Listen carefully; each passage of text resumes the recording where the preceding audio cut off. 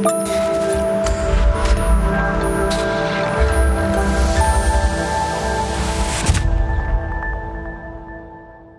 right, well, hey, good morning, Transit Church. Thanks for tuning in with us this morning. If I haven't met you yet and you're with us for the first time, I'm Nick, one of the pastors here. And today we're going to take a break from our sermon series looking at the Psalms. And we want to, as Jeff said, I want to address what's taking place in our nation this morning. And so that's what we're going to be talking about through John 17, 20 through 21. So if you have your Bibles, turn there. That's what we're going to be looking at is the high priestly prayer of Jesus in John 17.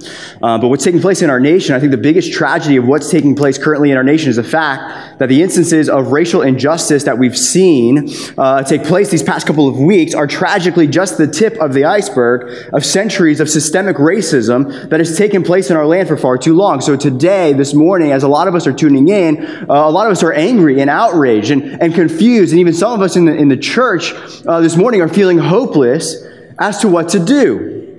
And the question that I've asked myself, and I have been asked by multiple people, is what can I do? How can I respond, right? And Jeff and I have talked at length in the office about this question, and we've come to the conclusion it's a very complex issue, and there's not going to be, as Jeff said just previously, snap your fingers 3 times and fix this problem. But my intent and my purpose this morning is to ask and answer a different set of questions. I want to shift us from asking, what can I do? And I want to follow up with the question of who is absent from that question. And church, the person that is absent from that question is Jesus Christ, our resurrected King who sits on the throne above all rulers and powers and authorities and principalities. Jesus Christ is absent from that question. And so, as Jeff just said, and I want to say again, my heart cry in this season for our church is I don't want us to sideline Jesus as a secondary remedy for this crisis our nation finds us in. And so, the 3 questions that I want to ask and answer are a different set of questions than just what can I do? What I want to ask and answer is this question as a church, because the church should respond differently because we worship a resurrected King who sits enthroned in heaven. And the questions I want to ask is this. 1, what is the heart of Jesus for his church in this season and in general, right? And then the second question is, what is the heart of Jesus for the world, for those outside the church? And then lastly, what we're going to be looking at, application, is reframing the question of what can I do, to reframing that question to this, is how do we now, as followers of Jesus, put his heart for both the church and the world on beautiful display in this crisis? How do we put his heart on display in the middle of this crisis for the glory of his name, right? Because church, what we know to be true about our core identity is that we were not our own. We were bought with a price, and that price was the blood of the Lamb. So now everything we do is to be done unto the name and fame of our Redeemer, our common Redeemer, Jesus. So how can we put his heart on display in this situation we find ourselves in as a nation? So what we're going to be looking at today is John 17. This is the high priestly prayer of Jesus on the night that Jesus was betrayed before he went to the cross the next day. He shared one last meal with his disciples, a Passover meal. And at this point in John 17, in the Gospel of John, in the upper room discourse, the meal is over, the discussion is over, and Jesus prays to his Father for the church and the world. And what we see in this prayer is the heart cry, the longing, the desire that Jesus Christ has for humanity, both inside his body, the church, and outside. And so that's what we're going to be looking at today. So John 17, 20 through 21. Let's dive into this, and then I'll pray. I do not ask. This is Jesus talking to his Father in the upper room. I do not ask for these only, but also for those who will believe in me through their word, that they may all be one. Just as you, Father, are in me, and I in you, that they also may be in us, so that the world may believe that you have sent me. What beautiful words. Let's pray. Jesus, we thank you, Lord, that in the middle of everything that's taking place and has taken place in our nation, Lord, that we do not grieve as those without hope, because you have resurrected and you are on the throne and you have commissioned us to go with the beautiful message of reconciliation, Jesus, of you alone who can tear down dividing walls of hostility between Jew and Gentile, and racial and ethnic and socioeconomic lines. Jesus, you adopt us and reconcile us in one body back to yourself. That's what you're in the business of doing, Jesus. You are the hope of the world. You alone are the hope for this nation. So may our church, may your church, your bride, come together with repentance for ways we've been apathetic to your heart cry for the nations, for your heart cry for this nation, for your hatred for injustice in our land, and yet our apathy and our indifference and our silence. So come, Lord Jesus, with this time. And I just pray that your church, Holy Spirit, you just give us eyes to see the heart that Jesus, you have for the world, for our nation, for your church. Give us eyes to see. And may your heart dwell richly in our hearts, Jesus, as Paul prays in Ephesians 3, so that we would share the compassion that you have, the love that you have. And we would go, the church would go, we'd link arms and go to this world with a beautiful message of reconciliation, Jesus, that you offer. And so, Holy Spirit, come. Would you speak through me? I'm woefully inadequate to preach your word and to speak on this issue, and yet here I am, Lord Jesus. So I just pray that I would decrease, and your word, Jesus, and your heart will be magnified and increased. And the church would behold you and your beauty and your love and your compassion, and it would move us to action. Lord Jesus, come have your way with your word and your people this morning. In Jesus' name, amen. So the first question we're going to be looking at is, what is the heart of Jesus for his church? Well, simply put, what we see here in verse 21, Jesus says his desire is that they all might be one. And the basis and the reason for this desire for unity is Jesus says it right here. He says, just as you, Father, are in me and I in you. So the basis of the request of unity in the body of Christ is rooted in the very nature of our Trinitarian God, where Father, Son, Holy Spirit have been eternally dwelling in perfect harmony in both diversity and yet unity.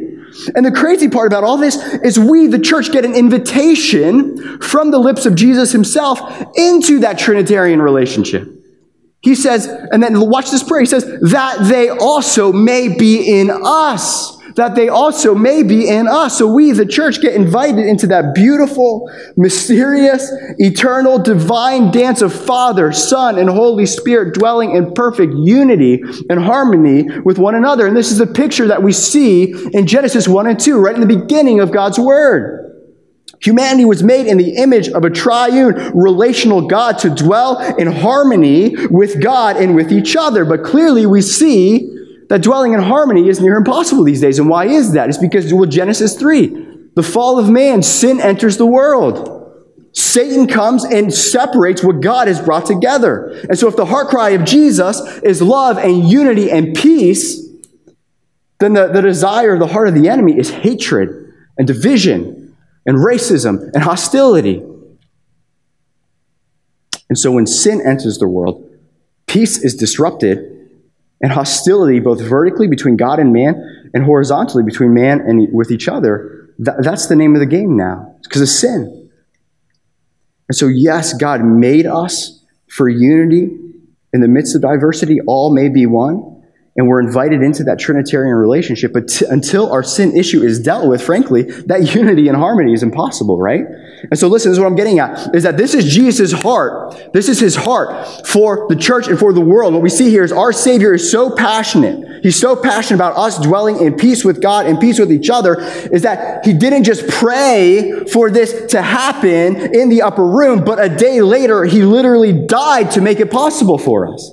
He prayed for it, and then a day later, he died to make this a reality for us, where sin sought to divide us and destroy us. Jesus came to die for us and usher in peace and redemption and reconciliation through his death and his resurrection.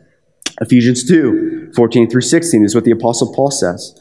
For he himself is our peace, who has made the two groups one and has destroyed the barrier, the dividing wall of hostility, by setting aside in his flesh the law with its commands and regulations. His purpose was to create in himself one new humanity out of the two, thus making peace. Watch this. And in one body to reconcile both of them to God through the cross, by which, watch this, by which he put to death their hostility. What Paul here in Ephesians 2 is addressing, he's addressing one of the greatest racial tensions in the first century. And that's the tension between Jew and Gentile. And he's saying here, what was the solution to killing the hostility between those two groups? It's crystal clear. He says it was the cross of Jesus Christ that killed the hostility. It was the cross that tore down the barriers and the dividing walls of hostility. How? Because listen, church, the only way for people who hate each other to be reconciled and love one another is to have their hate-filled hearts eternally and radically transformed by the forgiveness and the grace and the love of God in Christ Jesus. The redemptive work of Jesus Christ on the cross has to be applied to the human heart. We have to be born again. We have to be brought from death to life in Christ Jesus. This is the greatest need for humanity. And the beautiful part about what the Apostle Paul is saying, he doesn't stop at individual transformation in Christ Jesus as the only result of the redemption that Jesus brings about. Look at what he says.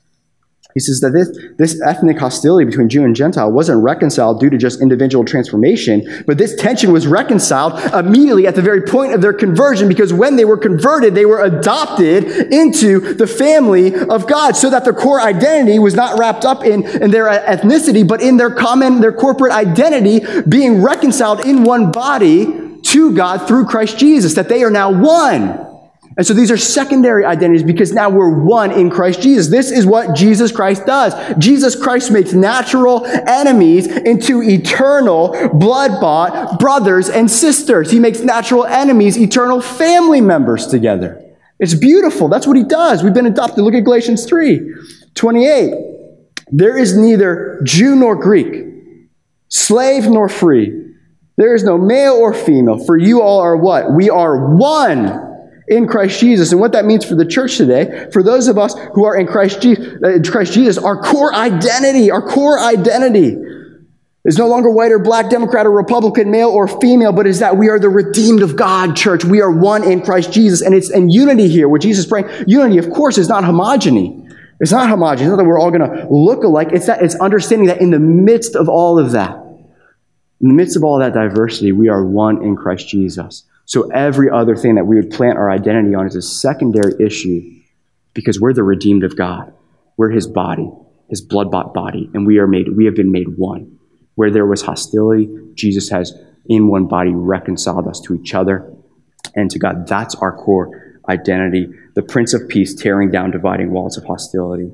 And so, church, listen, if we were to return to our question and ask what Jesus' heart for his church is, clearly we see from his word that the all would be one, that the all would be one. And so, church, when the way we dwell in harmony with each other across ethnic, cultural, socioeconomic lines tells a beautiful story, tells a beautiful story not just about who God is and not just what Christ has done, but it tells a beautiful story of what the very heart longing of Jesus is for his church. His heart longing, his desire for his church, that his church, his body would be made up of people of every tongue, tribe, color, nation, and language, and that in the midst of that, we would dwell in harmony and unity together under the banner of our common Redeemer. That's his heart desire. And so when we do this, when the one body dwells in unity, we tell this beautiful, beautiful story of the heart of Jesus for his church, and we put his heart on display to the watching world. That's what Jesus shows us. So that's what Jesus' heart for the churches, his churches, is unity in the midst of diversity. That's his heart for his church. But the next thing we see is that Jesus' heart is for the world, for those also outside the church. And so if we were to ask the second question, what is Jesus' heart for the world? Well, let's return to verse 21. This is it right here. That they all may be one, just as you, Father, are in me, and I in you, that they also may be in us. Watch this. So that the world may believe that you have sent me. Immediately what we learn, Jesus says, so that through their unity, the world would believe that I am the Son of God, the Messiah, the only hope for the world, the light of the world, the Lamb of God slain for human sins. And so what we learn here, what Jesus is saying is that the greatest evangelistic witness to our racially divided nation right now is the racially diverse church linking arms under the banner of Jesus, boldly showing this nation how our Savior Jesus Christ has torn down dividing walls of hostility and has made us one. That's what Jesus is saying here, so that the world may know that I am the Messiah when my church dwells in unity across racial lines. And what we learn here, church, is that we are the hope for the world. When there's division in our nation, it's the unity of the church that is the solution, is the hope, Jesus making us one. That's what Jesus is saying here in John 17. And the heart that Jesus has for the world, he says, I want the world to believe in me through the unified church. Through the unified church, they will believe in me. By this, Jesus says, by how you love one another, they will know that you are my disciples and that I am who I say I am. Matthew 28:19. The Great Commission, the marching orders for the sons and daughters of God. Go therefore, Jesus says, and make disciples of all nations, baptizing them in the name of the Father and of the Son and of the Holy Spirit. What Jesus is saying to his disciples after his prayer in John 17, what he's saying in Matthew 28 is he's saying, let me be crystal clear. Disciples, I want them all. I want them all. And so you go to all nations, to all languages, to all ethnic groups. I want people of all colors to be invited to my feast through you, is what he's saying. This is the Great Commission that he's given us. And then you go and you make disciples and you baptize them. Watch this. You baptize them not just in the name of Jesus, not just in the name of the Father. You baptize them in the name of the Father and of the Son and of the Holy Ghost. You fulfill my prayer request. In John 17, you fulfill my prayer request to invite all of humanity into the diverse yet unified Trinitarian relationship that you're going to be privileged to enjoy for all of eternity. The church, we are the answer to this prayer in John 17, and I believe is what Jesus is saying with the Great Commission. And then listen, I feel like in Revelation 7, we get a beautiful picture of the end goal of this Great Commission. And so lately with my kids, they're into puzzles now and Paw Patrol puzzles, and it's great. And you know as well as I do, when you make a puzzle, you need the end picture. You need the picture on the box to figure out, well, what am I working towards, right? Where do all these pieces go? Why are we even building this puzzle in the first place? And it's not until you can see the final picture that it helps define and help you articulate, well, how should we move forward? And God's grace to us, he has not left us in the dark in regards to what the end goal of the Great Commission looks like. And look at Revelation 7, 9 through 10. After this, I looked, and behold, a great multitude that no one could number, from every nation, from all tribes and peoples and languages, standing before the throne and before the Lamb, clothed in white robes, with palm branches in their hands, and crying out with a loud voice, salvation belongs to our God who sits on the throne and to the Lamb. Oh, it's beautiful. This is the picture of what is to come. This picture of what is to come is the very heart desire of Jesus, to reconcile all people groups to himself in one body, people from every tribe, nation, tongue, dwelling in perfect peace with each other under the banner of their Savior, who has brought about reconciliation. And this picture we see in Revelation 7 of what is to come is a nightmare for a white supremacist. It is eternal conscious torment for a white supremacist. This is hell for a white supremacist, this picture, and yet, watch this, and yet this is heaven for Jesus. This is heaven for Jesus. This is Jesus' picture of perfection. This is his heart desire. This is his heart's longing. This is the work he came to do, that all men, all women, all children of all tribes and races and colors and ethnicities to himself, he calls them to himself to freely receive the grace and mercy that he offers. And so racism disgusts Jesus, it disgusts him, because it's completely antithetical both to his very nature and the work he came to do. It's the exact opposite picture of what we see here in Revelation 7. Therefore, the reason we, the church, react with righteous anger and indignation and horror to racial injustice is that it goes against the very heart of our Savior and the very work that he died to accomplish. It's completely antithetical to who he is and what he's done and who he's called us to be and what he's called us to be about. And so, church, when we pray the Lord's Prayer, Jesus has taught us to pray in the Lord's Prayer. Our Father, who art in heaven, glorified be your name. Hallowed be your name. Your kingdom come, your will be done on earth as it is in heaven. On earth as it is in heaven. And when we pray that prayer, we're saying, Lord, make that Revelation 7 reality in the heavens, a reality here on earth as it is in heaven. That's what we're praying. Your kingdom breaking in, the kingdom of God breaking in and pushing back the evil that we find in our world. That's our commission, church, is to advance God's kingdom, to be embassies of heaven on earth as it is in heaven. When we pray this prayer, we need to realize that the boots on the ground for the fulfillment of this prayer, we are God's boots on the ground. The church is called to usher in this Revelation 7 reality. That's what the Great Commission is, right? If we're praying on earth as it is in heaven, we're saying, Lord, use us to make that Revelation 7 reality in heaven a reality here on earth. That's what we're praying. That's what we're asking when we're praying on earth as it is in heaven for the glory of your name, showing the world what it looks like. Jesus' heart, what his heart looks like for humanity, for the church, and for the world. And so listen, when we strive for diversity in the church, it's not because it's trending right now, but it's because it's the very heart cry of our Savior for his church.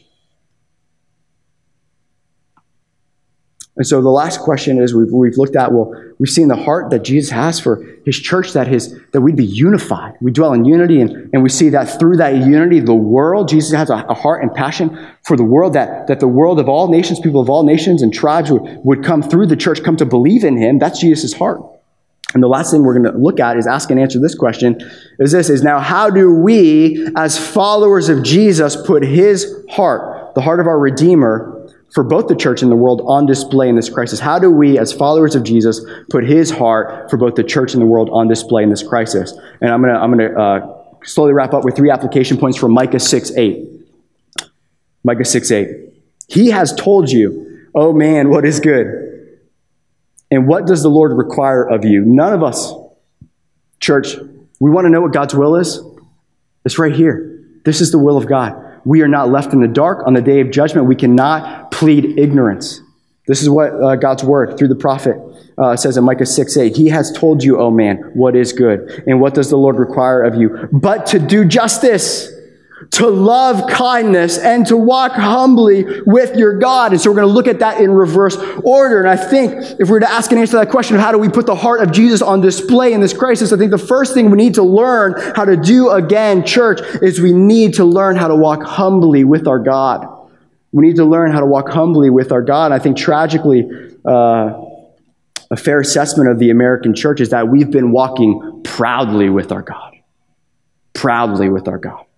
Like the Pharisees, we have this external veneer of righteousness, church attendance, checking all the boxes, always having the right stances on the issue. But inside, there's no love, there's no compassion, there's no empathy for our fellow man and for those who might look and think differently than us. And the absurdity of it all is, how in the world can we say that we truly walk with God and not walk humbly? Right? That's the absurdity of this, is how can we truly say we walk with God and not walk humbly? So three things real quick under this first header of how do we learn how to walk humbly. One, in this season we find ourselves in church. First, let's walk with God. Let's not sideline Jesus in this issue. Let's run to him, linking arms, running to him, running to our God as the only hope for this world, the only hope for our hearts. So we run to him with confession and repentance. Right? So that's my second point, is then, so we run to God and prayer and intercession for each other and for our nation. We don't sideline Jesus in the midst of this. But secondly, let us run humbly. Let us run humbly. Let us walk humbly with our God.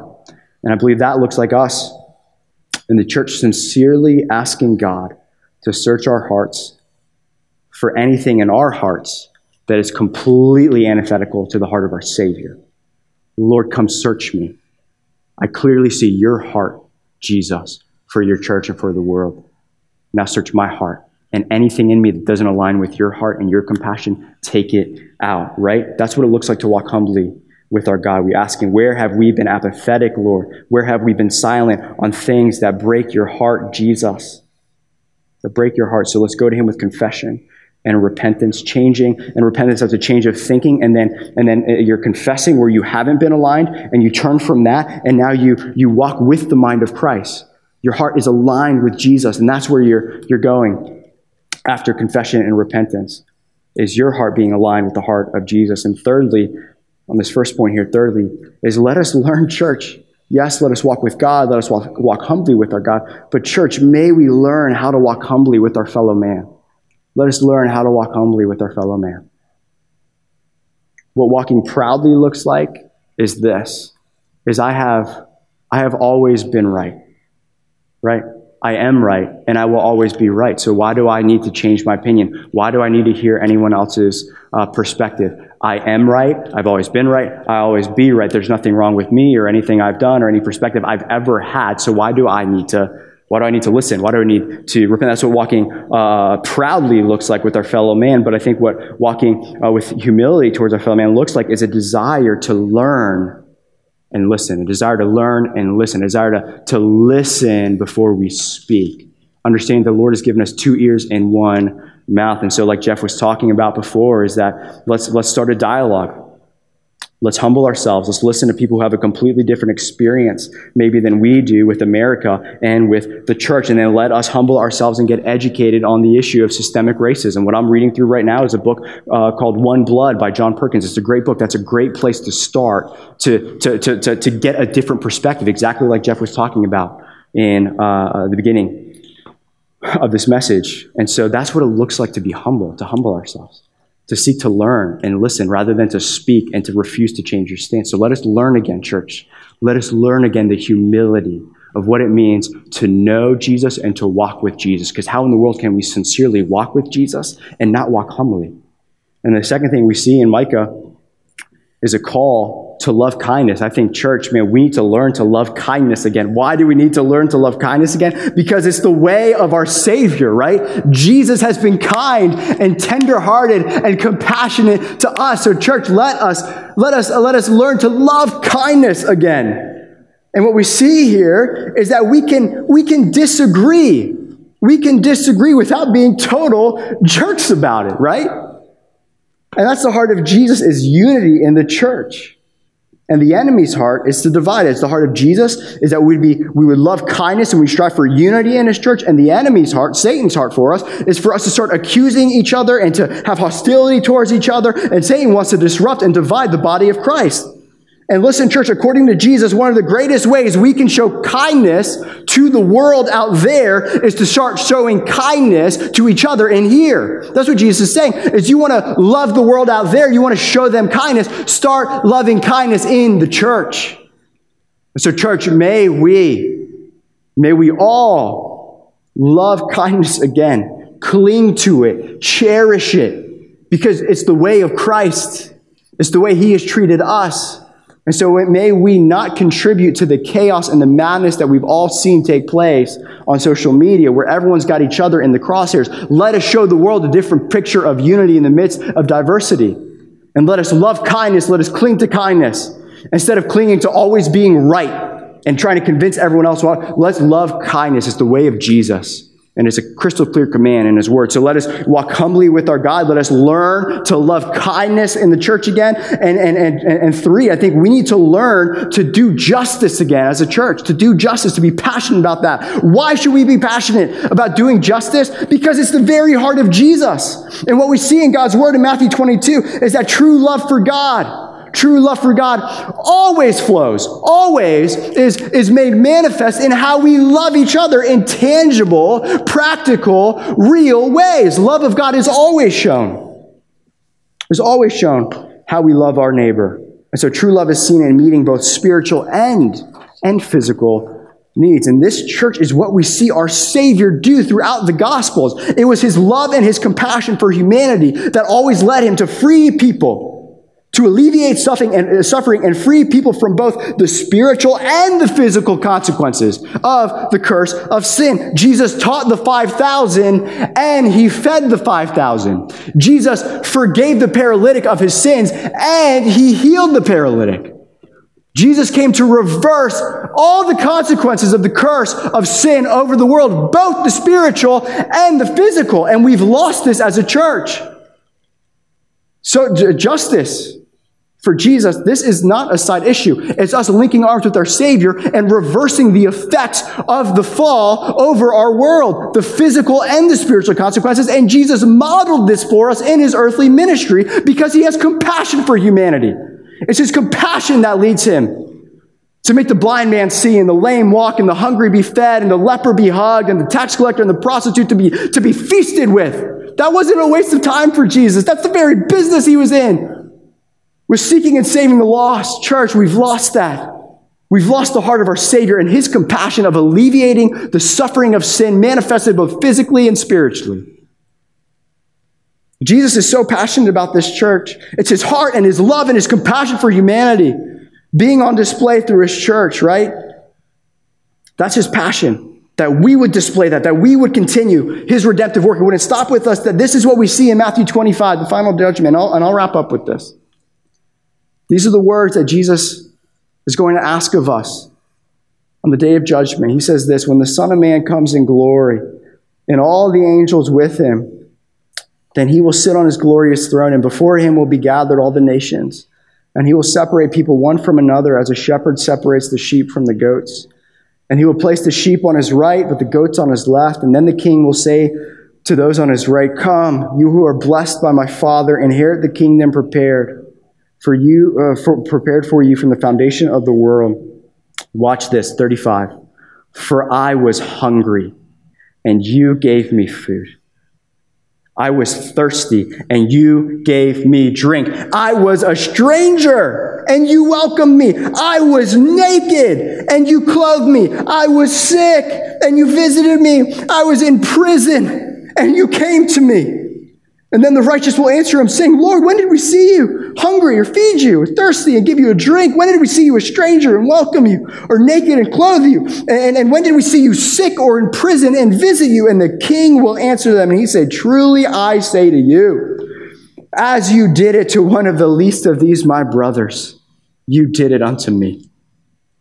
And what we learn here, church, is that doing justice is not a side issue for Jesus. It is his very heart for humanity and his heart for the church, that we would have the compassion that he does for the hungry, for the sick, for the naked, for the stranger, for the oppressed, for the marginalized in our society. This day is coming for us, church. And so I'll wrap up with this. We're saying that's all well and good, Nick, but what does it look like for us to do justice?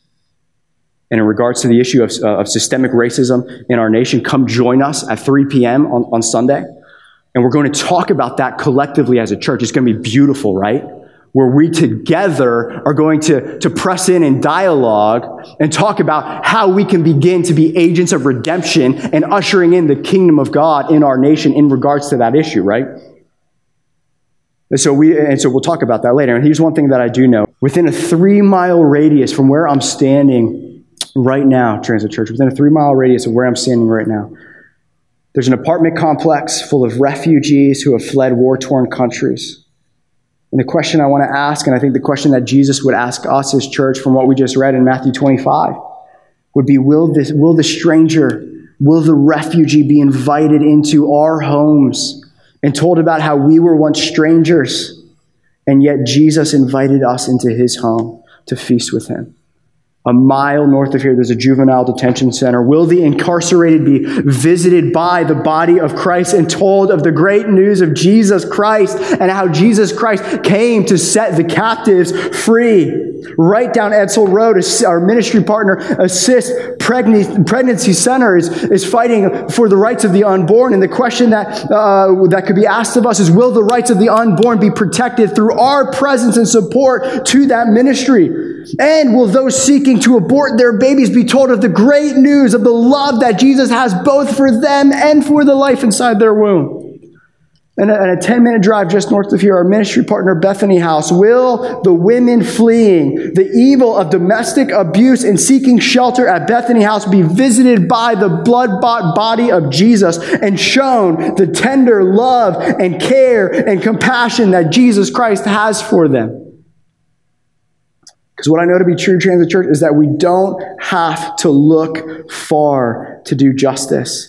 And my plea and my pray for us in this season as a nation where everything has been shaken up. I got this image when I was praying with brothers and sisters in Christ a couple weeks ago, just praying about the pandemic, and I got this picture of the church as being a bow and an arrow in the Lord's hands, and it looks like with this issue we're facing currently in our nation, both the pandemic and the pandemic of racism in our land. It looks like the church is losing ground, right? And when an arrow is retreating, it looks like it's going backwards, but the Lord's just winding up with that arrow. And so my hope this season is that picture I got wasn't me, but it was the Lord saying, Nick, I'm winding up my church to fling like an arrow out of the gate and to love kindness and to walk humbly and be about my heart for the nations and my heart for the world. That yes, repentance and contrition, it looks like repentance, but it's just the Lord winding us up, posturing our hearts to align our hearts to His heart, so His church will finally loose out of the gate and bring His redemptive love to the world that desperately needs hope right now. This is the heart of our Savior, church. How can we, the bride of Christ, lose the heart of Jesus? How can we lose His compassion for humanity? How could we ever do that? So let us repent today for anything in us that's not like Him. Let's set our things on things of Him. Let's set our mind on things above. Let His heart dwell richly in us, and His love fill us, and His love and compassion for the world fill us. Because this is our heart of our Savior. It's who He is. It's what He's done. And it's who He has redeemed His blood-bought bride to be. He's called us to be agents of redemption in this world, to display His heart for the glory and fame of His name, our Redeemer, our precious Redeemer. So let's pray. Let's go to our Redeemer in prayer. So Father, we come before You humbly. How else could we come before You? How else could we approach Your throne, Lord Jesus, but humbly? Let us not be quick. Jesus, we are so quick to forget where we would be without You going low and descending to lift us high. Without You dying so we could live. We were poor. We were naked. We were oppressed by the tyranny of sin and the tyranny of devil, and You did something about it, Jesus. You didn't sit in Your heavenly throne and not do anything. You descended to rescue us from the curse of sin, all of its consequences, both physical and spiritual. And we've been set free to love. We've been set free to be filled with Your love and to extend that redeeming love to a world that desperately needs Your love, Jesus. Let us not, church, be quick to forget our Savior's posture towards us. We were helpless. We were dead in our sins and trespasses. And Jesus didn't just stuff His ears. He didn't close His eyes. He did something about it. He rescued us. And that rescue came through His death on our behalf and His resurrection. He did something. And it was His love, church. It's His compassion, His love, His gut-wrenching compassion for humanity to free us from misery and suffering and oppression. He came to destroy the works of the devil. And when we see racial injustice in our land, that's the work of the devil that Jesus died to destroy. And so, church, let us get fired up about what Jesus is fired up about. Let us be aligned with what Jesus' heart is aligned to, ushering in heaven on earth, His redemption sweeping across this nation. Let us not be silent. Let us not be apathetic, But let us, under the banner of Christ, in unity, march into the battle, pushing back darkness, overcoming evil with His good and His goodness and His gospel, showing the world how brothers and sisters in Christ can dwell in unity because of Jesus and what He's done for us. Let's go push back darkness and overcoming this evil with good. The goodness of Jesus, the goodness of our Savior. Why? It's a response to what He's done for us. And it's His heart. And so, church, let us put His heart and His compassion on display to the watching world. And Jesus, help us. We can't do this alone. Apart from You, we can do nothing. And so would You give us an avalanche of Your Holy Spirit and bring about revival? Revival for Your church. Lord Jesus, we pray. In Your precious name, amen.